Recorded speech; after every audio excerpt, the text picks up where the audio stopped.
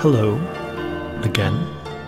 I'm always so relieved when our clientele find their way back here after we've been on hiatus. As you might understand, it is occasionally necessary for us to do research in shadow, and, well, that's neither here nor there. Here nor there. It's strange, isn't it, how sometimes the place in which we are seems so ephemeral. Well, it's the places we've been or imagine ourselves being which take the clearest form. Actuality and shadow, wheeling about one another at the crux of the path, engine without end. Was it always this way? Sorry. Look, I'll be honest. I need to restock the shelves. I have no drinks to offer you tonight, only hollow vessels. But wise friend, won't you please stay a while, just to talk?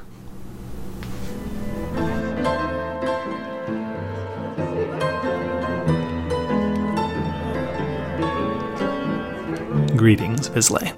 I'm so pleased to be with you here, once again, this time under the piercing light of the cold moon.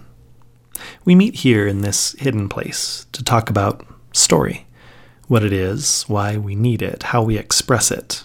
And obviously, story can take many forms. I love a heart-built book, a movie, a painting, a sculpture. But there's something especially transportative and wondrous to me about interactivity in story. In the language of my indigo profession, a book, for example, is a product, but a game, unless it's too much on rails, is a platform. It's not a thing, it's a kit for the spontaneous creation of a thing at a later time, and by other people. In Invisible Sun terms, it's a monograph. Good design sets constraints, which guide gameplay, tone, and even culture of that future thing. We've spoken here before about incentives in the design of a rule set or a setting. So there's a very good reason that a D&D story generally feels different than a story that comes from Gumshoe or Invisible Sun or Bluebeard's Bride. But even so, the final experience is authored by the players who gather together in that moment and co-create. This, to me, is magic. Well, tonight we have the privilege of peering into the minds of two creators. John Harness and Takuma Okada are game designers, platform builders, monograph scribes, who are at once bold and incredibly thoughtful about what it means to create a space via game design and invite others into it. Time and place, memory, mortality, melancholy, identity, sexuality, and giant robots are all on the menu tonight. It's a frank conversation, and in moments an adult one, but already IMO a secret seller classic. There are notable serendipities here. Invisible Sun players may recognize John as Corvo from Season 1 of A Woman with Hollow Eyes, and Takuma appears in the show notes for Episode 10 of this show, which was influenced in part by her game Alone in the Ancient City. So, raise a glass, empty though it may be, for new friends that are actually familiar ones. Visla's Call.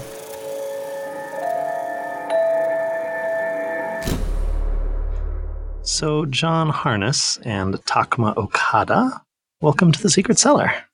Thanks for having me. Howdy. Howdy. It's very good to have both of you. We are going to talk tonight about a thing that you made together, along with many, many other people from the internet, and I'm very excited about it. But first, John Harness, do you want to tell us a bit about who you are and some of the things that you do when you are doing things elsewhere? Okay. Yeah, sure. So I'm John Harness. First of all, you can find me on Twitter at Cartwheel. It's misspelled because I was a young homosexual trying to get onto a chat room when I was a child, and I had to come up with a name, and so I thought of a memory where I was doing a cartwheel. That's adorable. Yeah, I thought of a memory where I learned to do a cartwheel, but then I misspelled it, so it's CARTWEEL. That little anecdote will tell you a lot about me, which is that I'm a queer game designer. I think a lot about memory. I'm also a storyteller, so I do sometimes on-stage storytelling here in Chicago where I live, and I'm really obsessed with things like epic poetry. If you want to get me drunk sometime, ask me about the Odyssey and how I feel about it. And then really the reason I'm talking to you is that I've been a long-time tabletop role-playing game player.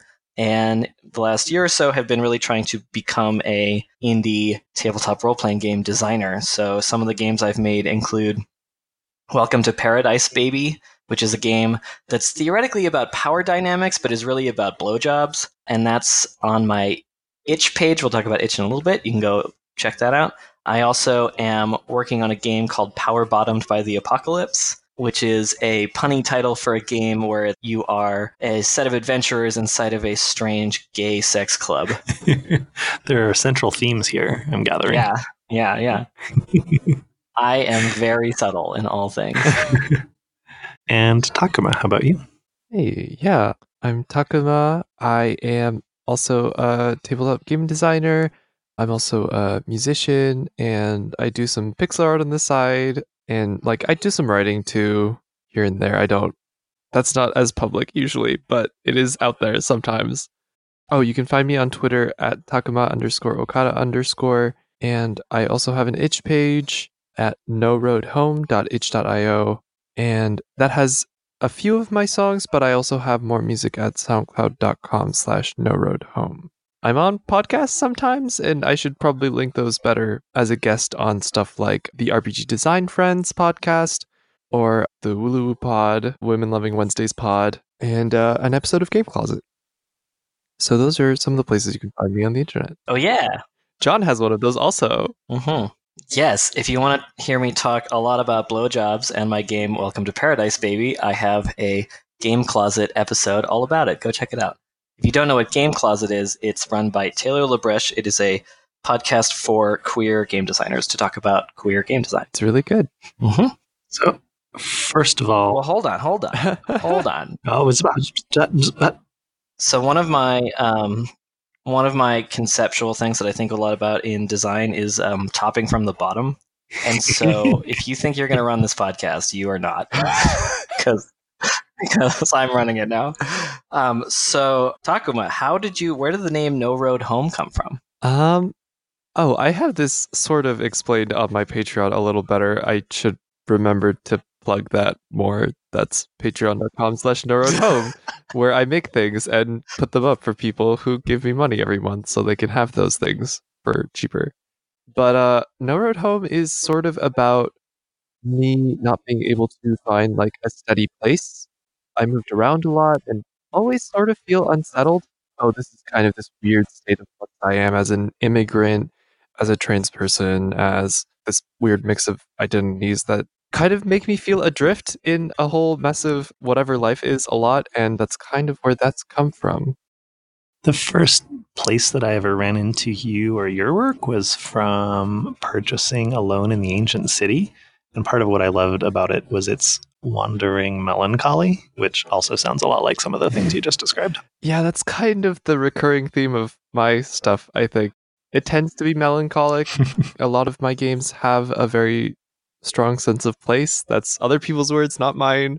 Yeah, I have really strong memories of places that I've been to and where I've lived. And I like to put those things into games so that I have them for myself and that I can share them with other people. It's interesting to hear you in one breath talk about how hard it is to find a road home in actual life, and then the fact that places and memories are so strong for you. Yeah. In the next breath. That's part of it, because I'm like pulled in all these directions with connection here, but I've only been here for a couple years out of my life, or five years out of my life, or maybe even only a couple months or a couple weeks. But I have these strong memories of it, and I feel something being here, but at the same time, I don't belong here in the same way that the other people around me do. Mm-hmm. It's interesting to talk about belonging, because I think that has to do with some of my work too. Because on one level, yeah, my games are about blowjobs and stuff like that. Haha. But on the other hand, I try to take experiences that I've had, very deep and meaningful experiences, sexual experiences, experiences of queer community or queer spaces, things like that, and I try to make them in a way that it's sort of like I can kind of transmit a memory or some part of a memory into someone else to be like, hey, you might never be like at a glory hole in a dank, dark, gay sex club, but actually there's a lot of interesting stuff going on there, and I want you to know about it because I think it's both joyful and ecstatic and politically motivating and all of these things, and like, here's this like tiny little nugget of it that I can try my best to sort of have you get to know through me trying to replicate that.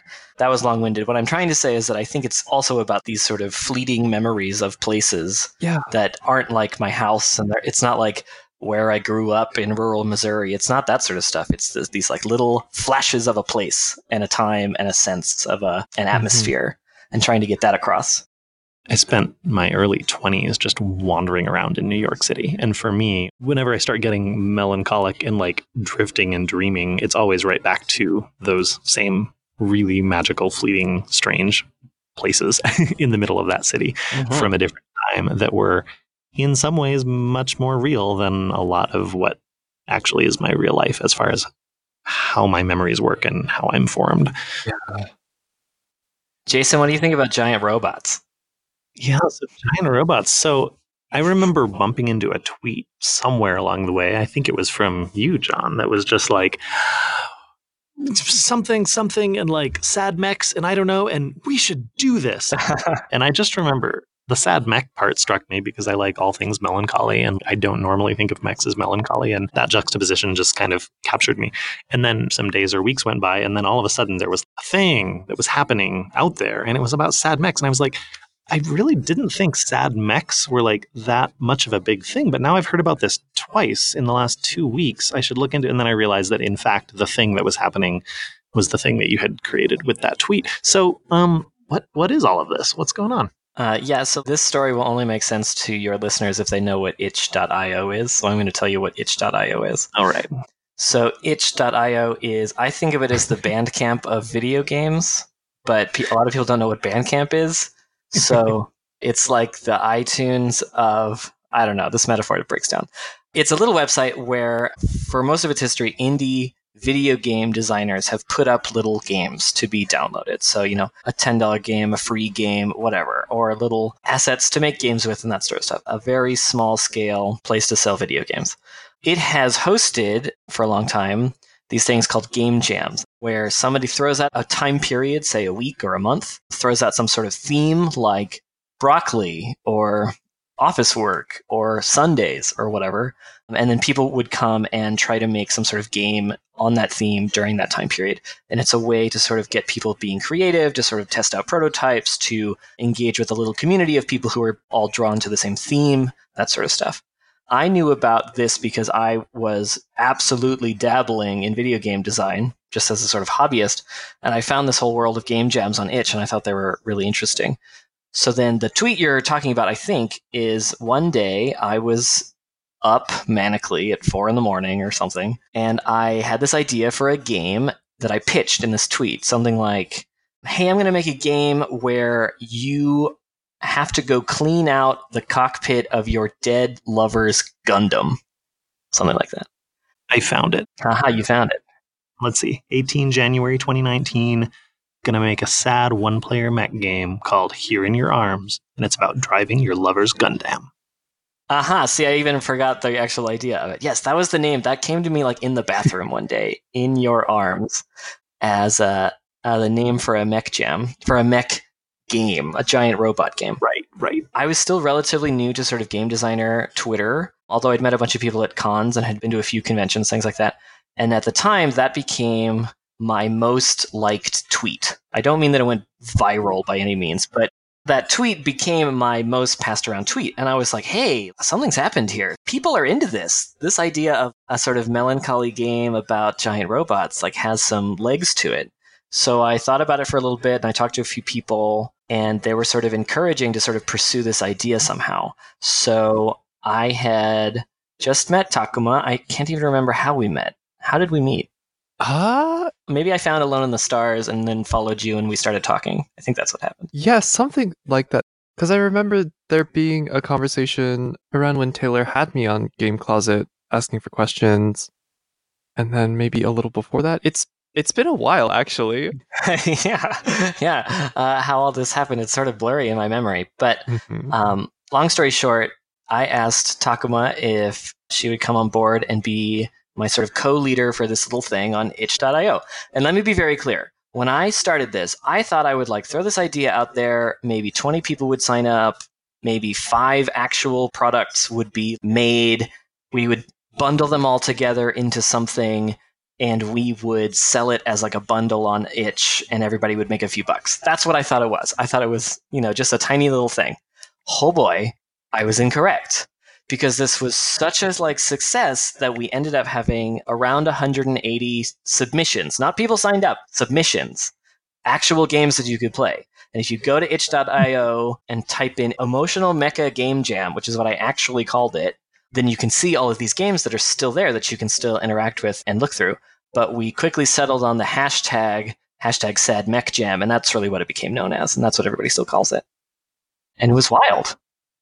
You talked video games, which is how I had known of itch.io, but there's all kinds of things, and a lot of them are story-based games where there's just even a little beautifully produced one-page lovely inspiration for a game that 2 people can play sitting at a table with nothing else except them together and their imaginations or whatever. Yeah. I don't know. It really captivated me because I thought the bar, the technical, not the creative, but the technical bar to entry was oh, well, I don't know how to make a video game, so I wouldn't have anything to contribute to itch.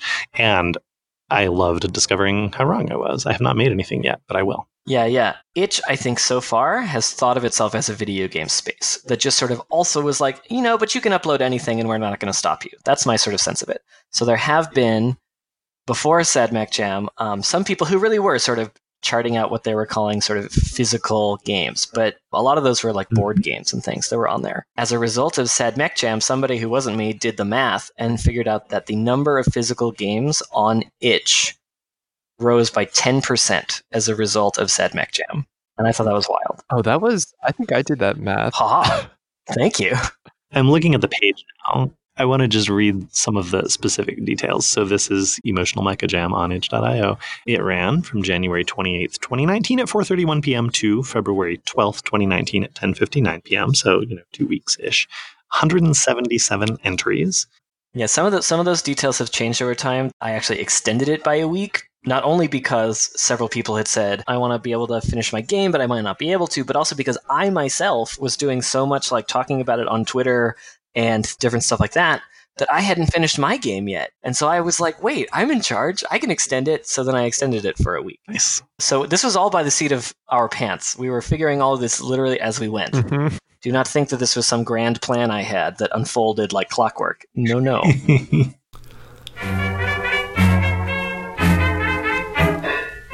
The Secret Cellar is generously sponsored by Gamers Giving, a Denver area nonprofit by gamers for gamers in need. Donations to the group are distributed to gamers in the community who have experienced something catastrophic and need a hand. I just learned that the group has a quarterly newsletter.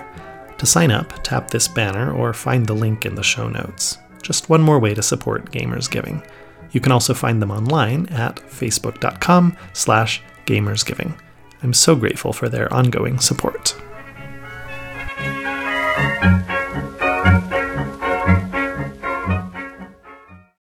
I ended up buying about 10 of these, just sort of based on recommendations from Twitter. I'm just going to read randomly from the list of these games. Just the titles are so evocative. What Will I Do When You're Gone? Okay, that wasn't random. That's actually Tacomas. We Made Them Look Like Us. Also yours. All My Exes Are in Mech Suits. As Above, Lovers in Free Fall. / Become One / Linked Acceptable Losses, Memory / Drift, We Pass Under Legends, Death Sentence, Alone in the Station Remnants, Ghost Squadron, Life in the Machine. Yeah. It's also lovely. I think my favorite title is DC, a well-known game designer, came up with the name Plot Armor, which I thought was a great name. Mm-hmm. And Taylor Labreche, who we've already mentioned, friend of the show, came up with Breakup on Re-Entry, which is about having a breakup. Oh. I thought those were great titles for things. It's great. So since we can't talk about all of them, why don't you each pick your game or one of your games and tell me about them and what you put together? Yeah, so I had 2 entries as I was working on this. The first game, What Will I Do When You're Gone? I'd already had the idea for that when you made that tweet. That's why we started talking about this, I think. Mm-hmm. That's what it was. And I'd been listening to actually Waypoint's end of the year Battletech coverage and how they were talking about how it's super easy for a pilot to just get killed if you're unlucky, if you have a bad roll of the dice behind the scenes, as it were. And how obviously these mechs are going to last way longer than the fragile humans inside.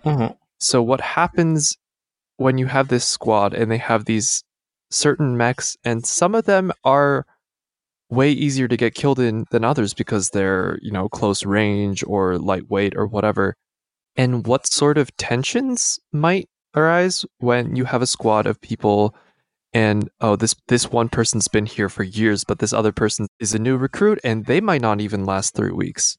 So that is the game that came to mind while I was listening to that and that I wanted to make for this jam.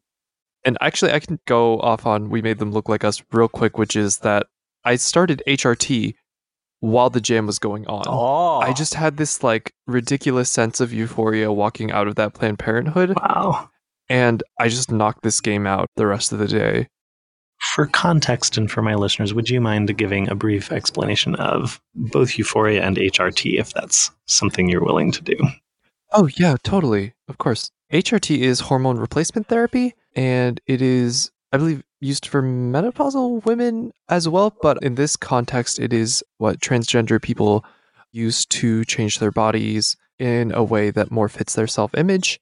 HRT doesn't make a trans person, but it is an option for trans people to go through. And I really, really wanted to. Actually, part of this game is I started realizing more and more that this was a thing that I wanted after I was actually able to start.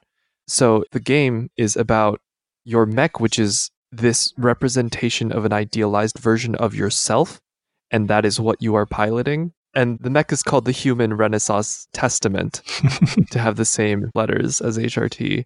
Yeah, it's about being comfortable in your own body, and it's a LARP, so, it's taking things that make you feel good about your gender, whether that's clothing or HRT or, maybe a song, and putting those into your real life and imagining you're in this idealized version of yourself as armor against the world.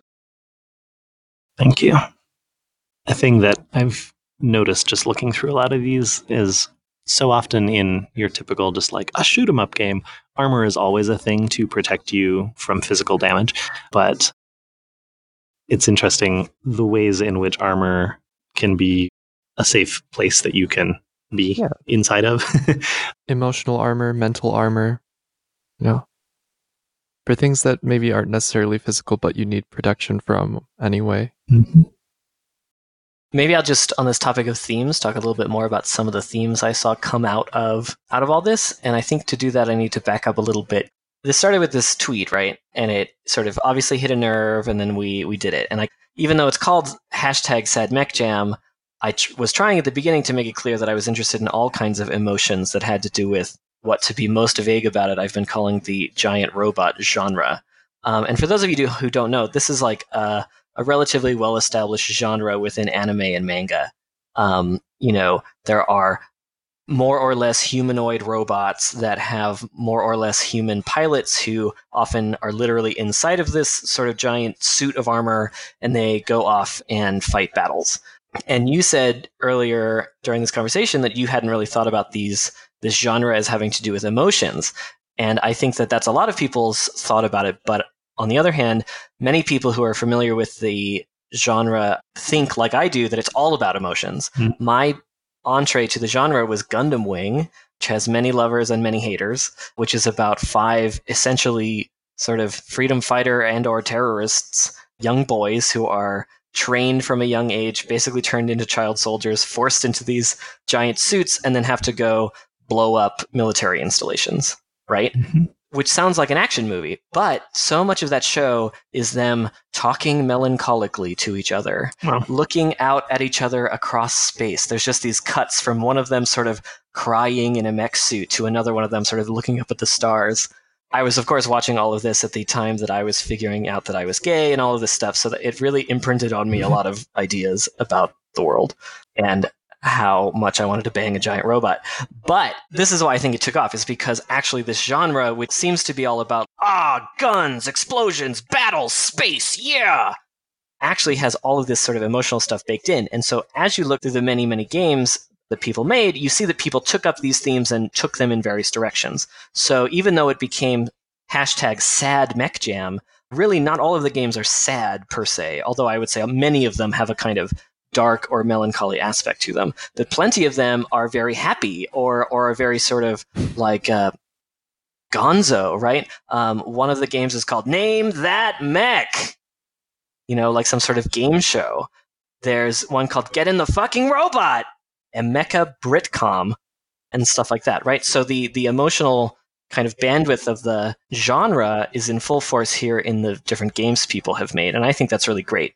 And then as a part of that, people are taking all of the sort of metaphorical language or the metaphorical, well, let's say the tropes that are in the genre and inflecting those in different metaphorical emotional directions. So you have, as we were just talking about, people talking about armor as a way to protect themselves, but there are other people talking about armor as like a cage that, say, child soldiers are forced into, a kind of trap, a kind of mask. The games take these things in all these different kinds of directions, themes about war and peace, about safety, about colonialism, about all these things. And that's one of the more exciting things to me, is that now people are like, wow, I didn't really think about emotions in sad mechas. And I'm like, there are so many emotions there. Go look at all these emotions. I have 177 emotions for you to go check out. It's great. Which I thought was great. It is. Yeah. It was nice being so naive about all of it, because I don't have much context for anime and manga. It's like, I saw Pacific Rim. It's like I don't have sort of the broader texture and history of this as a genre. And this project that I bumped into has made me curious about it. And so it's been really fun to kind of explore that a little. So thank you for that, too. Mm-hmm. I just want to hear a little from each of your perspective. You've both moved more and more toward wanting to be game designers and storytellers in different form. But why these types of stories? What is the biggest thing that you're trying to do, either for yourself or for the people who encounter these games or stories as you create? I mean, what John was talking about earlier with the very specific flash of memory, I used to do a lot of, I still do some theater, but I used to do a lot more, and I used to do a lot of improvisational theater and comedy. And I was especially a fan of Process, which it's not improv comedy, it's more long form. Like the end goal of it is to make a complete, satisfying one-act play completely improvised, using all of these exercises to build up your ability to have these natural reactions to what is going on the stage. And my first game was very much taking an exercise that I learned in that process and turning it into a game about, finding stuff on the beach. And I sort of took that forward where I was looking for, this mechanic makes me feel a similar way when it plays out as this experience I had, or these prompts specifically are, I remember this one place when I was sitting on that hill, or I remember what my friend looked like as we were sitting there, or, this was an unusually warm day. That's strange. I should put that in there as a thing that'll set off a feeling or an emotion. And yeah, I did see a thing somewhat recently about games that try to make people feel like they've had a significant experience, even though they actually haven't, and how that is a danger of this kind of design. And that is something that I've been contemplating lately. But I do want people to be able to experience these things that I have had a strong emotional resonance with, and that I think other people have in common, just that maybe they don't think about them that much. Wouldn't that be true of all of art creating, though? There's it's always dangerous if you utterly fundamentally mix fantasy with reality. Like, Right. I read your book, so therefore I know you. I know who you are. Well, no. Or like, I played this game, so now I know what it's like to have experienced it. Well, no. But like, Yeah. any form of art that is evocative and powerful and human stirs things up. It's empathy and it's communication. And if I experience something in your game that reminds me of something that maybe was inspired by what you went through, but it really reminds me of something I went through, but there's still a connection between us. I don't know. I hope you don't stop making experiences like that, but definitely keep considering. Of course, Sure. yeah. Always be careful. Always be careful with what you make because sometimes it can hurt people, and that is a thing that every creator must keep in mind. Yeah, for sure. Yeah, definitely.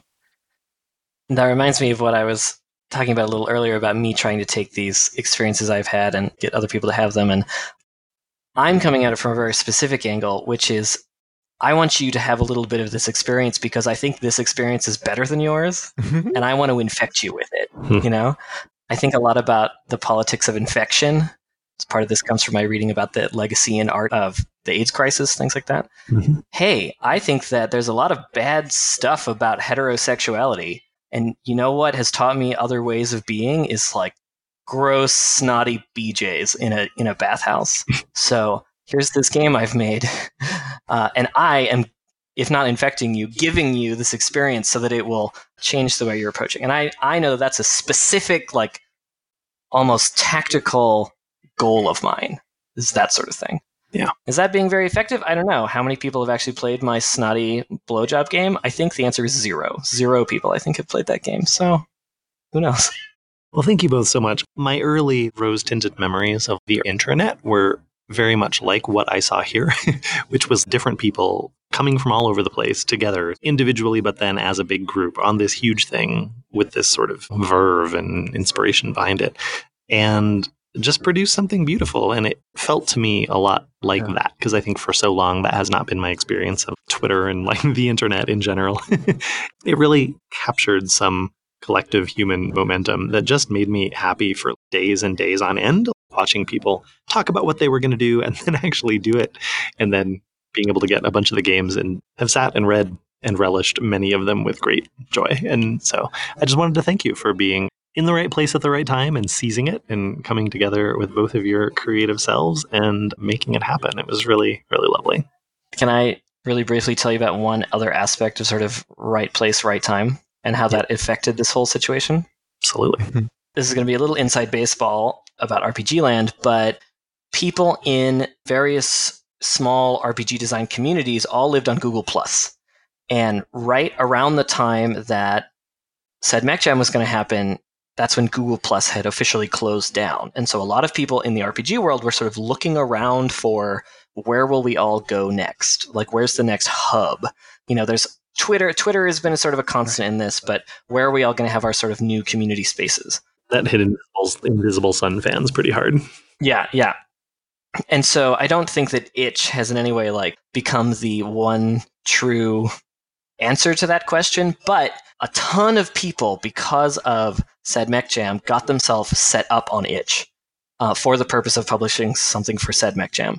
And so there were tabletop and board game people on itch before said Mech Jam, but there's a ton more of them there after that. And after said Mech Jam, a bunch of people started doing other jams, and there's been a sort of cynically a bubble, uncynically or charitably a sort of series of excitement around the idea of a game jam on itch. Going back to right place, right time, said Mech Jam just happened to be at the right place at the right time to sort of be a bridge for a bunch of people looking for somewhere to go to find itch. And so now, if you're interested in all this stuff and you're kind of like, where do we go? There are many places percolating for there to be RPG discourse and community happening. But now, itch.io is definitely one of the places. There's now, basically because of said Mech Jam and the intervention of several people, including DC, there's now a tabletop gaming forum on itch.io, etc. Oh, yeah. So rad. That was sort of, I think, another one of the reasons that this became such a like whirlwind of a thing.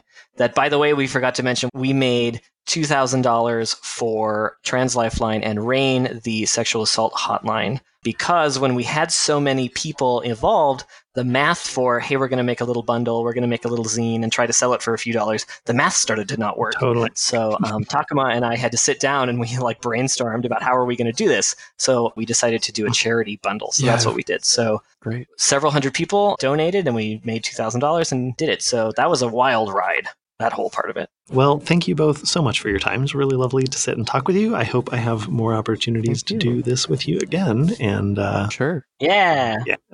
Look forward to seeing what else you make. Thank you.